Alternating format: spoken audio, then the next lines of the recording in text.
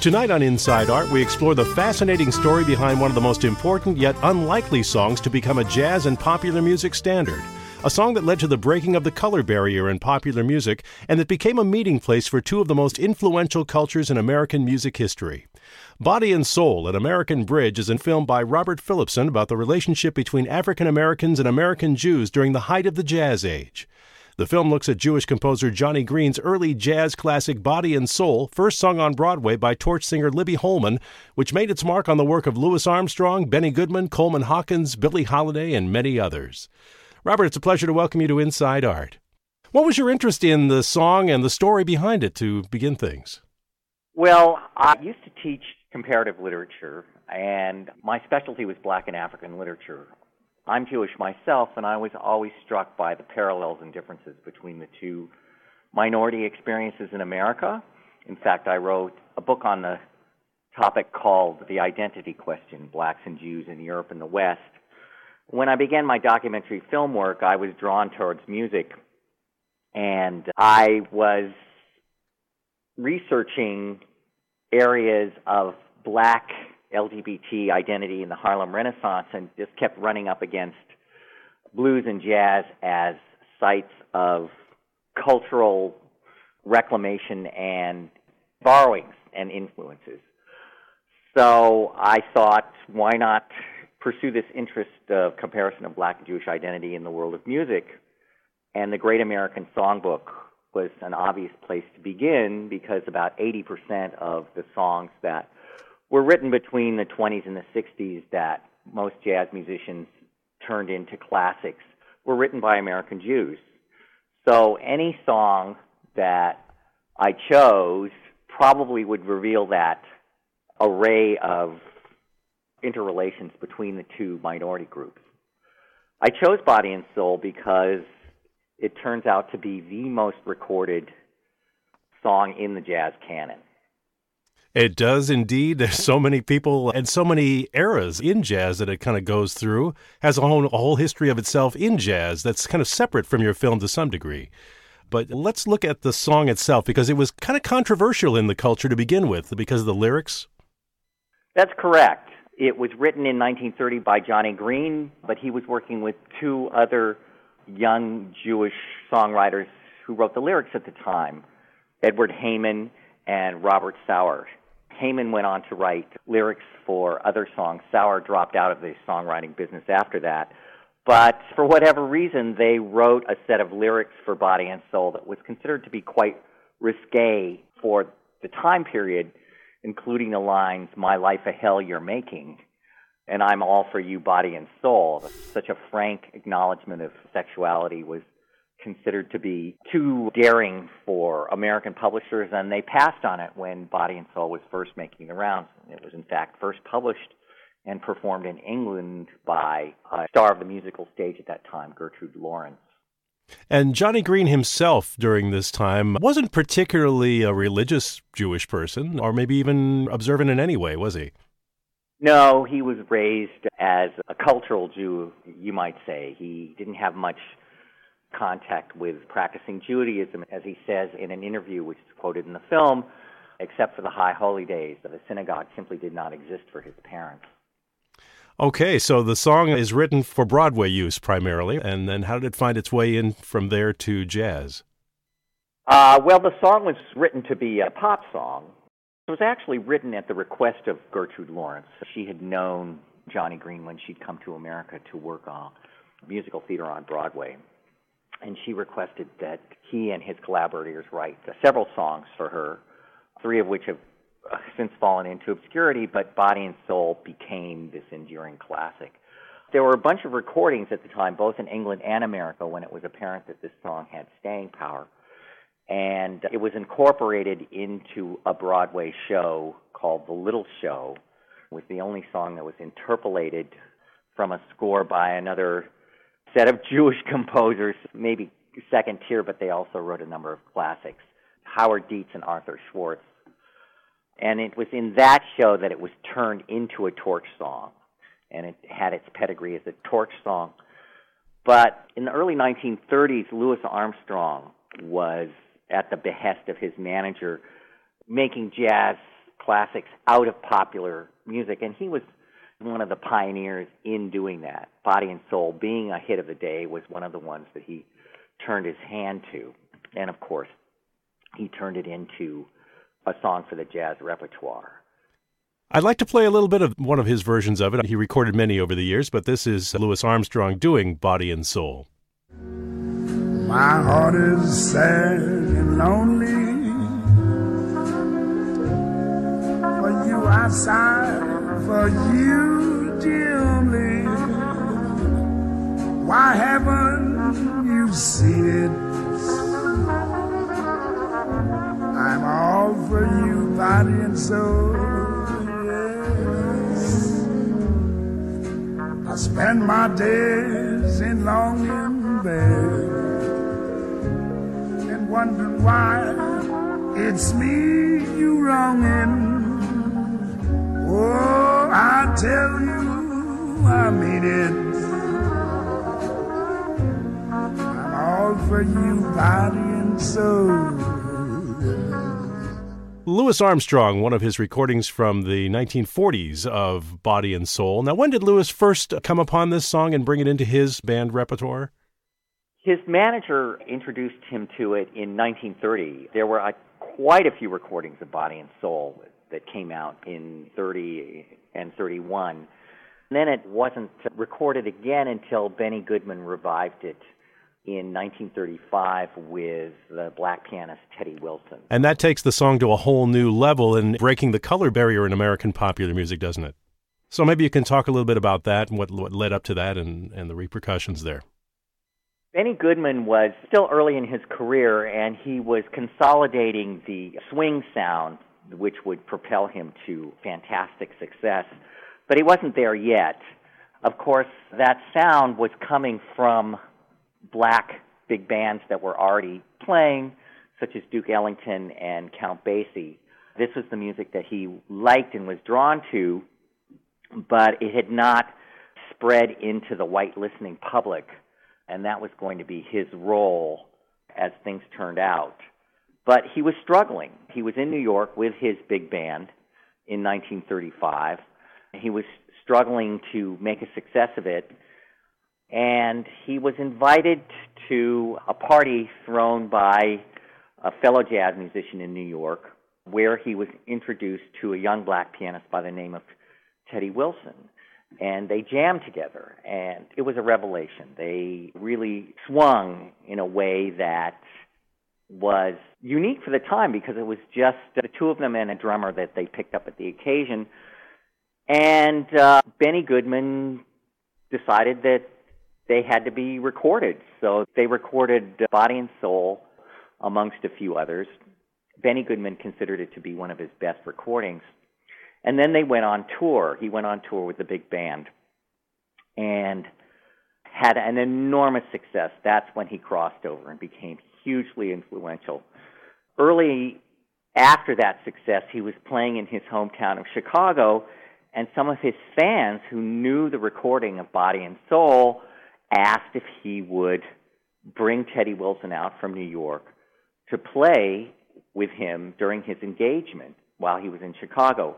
He was initially reluctant to do that because nobody had ever done it before. He felt that this was a really risky move, but he was eventually persuaded to do it, and when he did so, he broke the color barrier in jazz 10 years before Jackie Robinson played for the Brooklyn Dodgers. That's really fascinating, and let's hear a little bit of that from the original recording of Benny Goodman with Teddy Wilson of Body and Soul.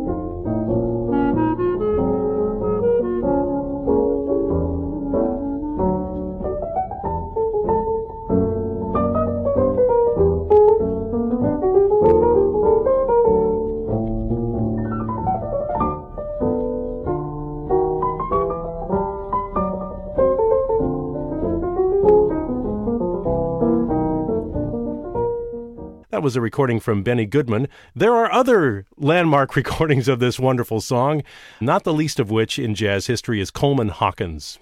I don't think you spend a lot of time in your film on Coleman Hawkins on this, but maybe you can, in your research, share with us the importance of Coleman's version. Yeah, that's what really stamped Body and Soul into the jazz canon was Coleman Hawkins' 1949 improvisation on the song. It really brought jazz improvisation to a whole new level of elegance and restraint and sophistication. And every tenor saxophonist after Coleman Hawkins had to do his version of the song or her version of the song. And that spread its fame even wider throughout jazz circles. It was taken up and recorded by every major jazz musician, Billie Holiday, Frank Sinatra, Dave Brubeck, Nat King Cole, and most famously in recent annals was the last song that Amy Winehouse recorded with Tony Bennett before her tragic overdose. Yes, indeed. What is this song? I mean, it's just an amazing song that crosses a lot of generations. It continues to have a lot of resonance. But it also, as you had explored in the film, is emblematic of this relationship between African Americans and Jewish Americans. So how did that kind of shift over time? It's kind of always had a little tension and stress to it. Well, the song, it was emblematic of a typical dynamic in American popular music where you have a song that was composed by Jewish composers, oftentimes for Broadway, or sometimes as a popular song, that was then taken up by black jazz musicians and inducted into the jazz canon. That's the normal dynamic, and that's certainly the path that was followed by Body and Soul. The interesting thing that the film brings out about Body and Soul was that even though it followed this familiar dynamic, it became emblematic of cross-cultural cooperation when it was the song that propelled Benny Goodman to bring Teddy Wilson and later Lionel Hampton into his band, breaking the color barrier. But Benny Goodman is also a somewhat controversial figure in areas of possible conflict between African Americans and American Jews because American Jews over the course of time did better as a people during their time in America and came to have positions of control, both cultural and financial, that African Americans had greater difficulty in achieving. So Jews were often managers, nightclub owners, and held a kind of cultural and financial power in the music scene that many blacks saw as exploitative. And you can see that, for example, in the works of Spike Lee. It was less common for Jews to be musicians themselves, although, of course, there were famous exceptions, such as Benny Goodman. And in Goodman's case, he was seen by some severe cultural critics from the black side of things as having ripped off black styles and made them fantastically successful in ways that black musicians at the time couldn't because of cultural segregation. And of course, the most famous example of that would be the controversy around Elvis Presley. But very similar to what was said about Elvis was being said about Benny Goodman at the time. We haven't talked a whole lot about Johnny Green himself. What was his life like? Johnny Green was an unusual figure amongst Jewish composers because he came from an upper-class Jewish background. He didn't come from the hard-scrabble streets the way that Irving Berlin did, or even a more cultivated German Jewish background such as Jerome Kern or Richard Rodgers. Johnny Green, his father was a Wall Street stockbroker and grew up in privilege, went to Harvard, but he was also tremendously musically talented, had his first hit at the age of 18 with the Guy Lombardo Orchestra. And when he told his father, who wanted him to follow his footsteps and go into Wall Street, that he really wanted to make his life as a musician, his father said, "There's no bum like a pretty good artist, and I think you're pretty good." Backhanded compliment, if there ever was one. But he persevered, And he started writing songs, even though he only wrote a handful of songs before he went into the direction of the movies. Several of the songs that he wrote became these classics. He also wrote I Cover the Waterfront.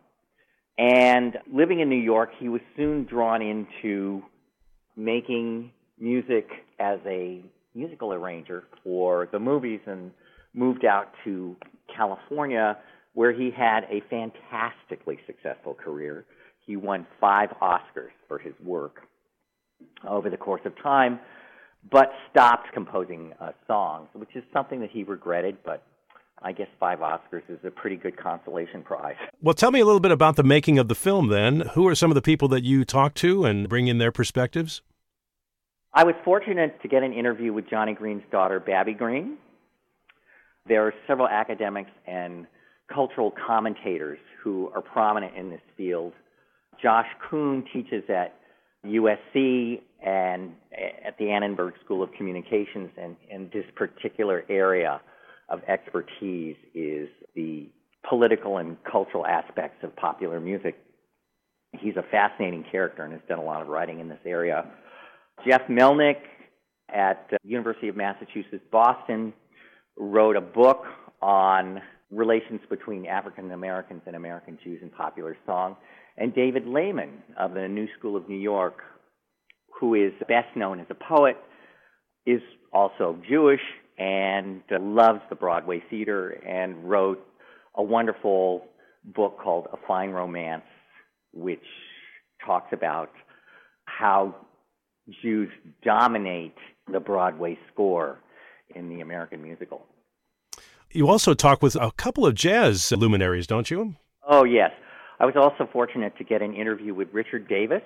Bass player. He's currently teaching at the University of Wisconsin-Madison, which is where I interviewed him, but he was very active and prominent in the New York jazz scene during the 60s, is that right? Yes.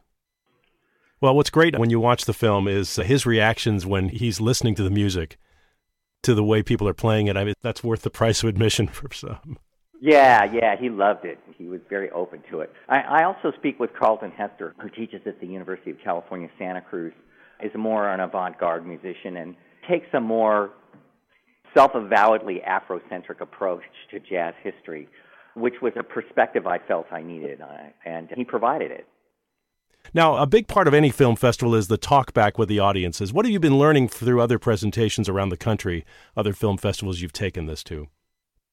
People are quite interested in the subject matter. I had an unusual experience. This is about my 5th or 6th film on the film festival circuit. And I just presented at the Atlanta Jewish Film Festival, and there were around 250 people in the audience, and much to my surprise, pretty much everybody stayed for the Q&A afterwards. Usually what happens when the lights go up is at least half the audience files out, but that was not the case. So obviously they were intrigued enough by the subject matter to want to hear more about it. That's terrific. And as a filmmaker, as far as your personal journey through making this, what was it like for you, and what do you come out of it with? This is my first documentary in which I did not have a narrator. All the stories are told by the interviewees. And that was really both challenging because I had to ask questions that would get people to give me the information that I was looking for, but tremendously rewarding because you have so many voices coming in. So I love that technique, as labor-intensive as it turned out to be. Because you have to really create a narrative out of, there's no thread, that you have to create the thread out of their whole cloth, right? That's correct. They'll say in the credits, written by Robert Philipson, but it was more like collated by Robert Philipson. That's fascinating. All right, we're going to conclude with a contemporary version of Body and Soul in Spanish by Esperanza Spalding.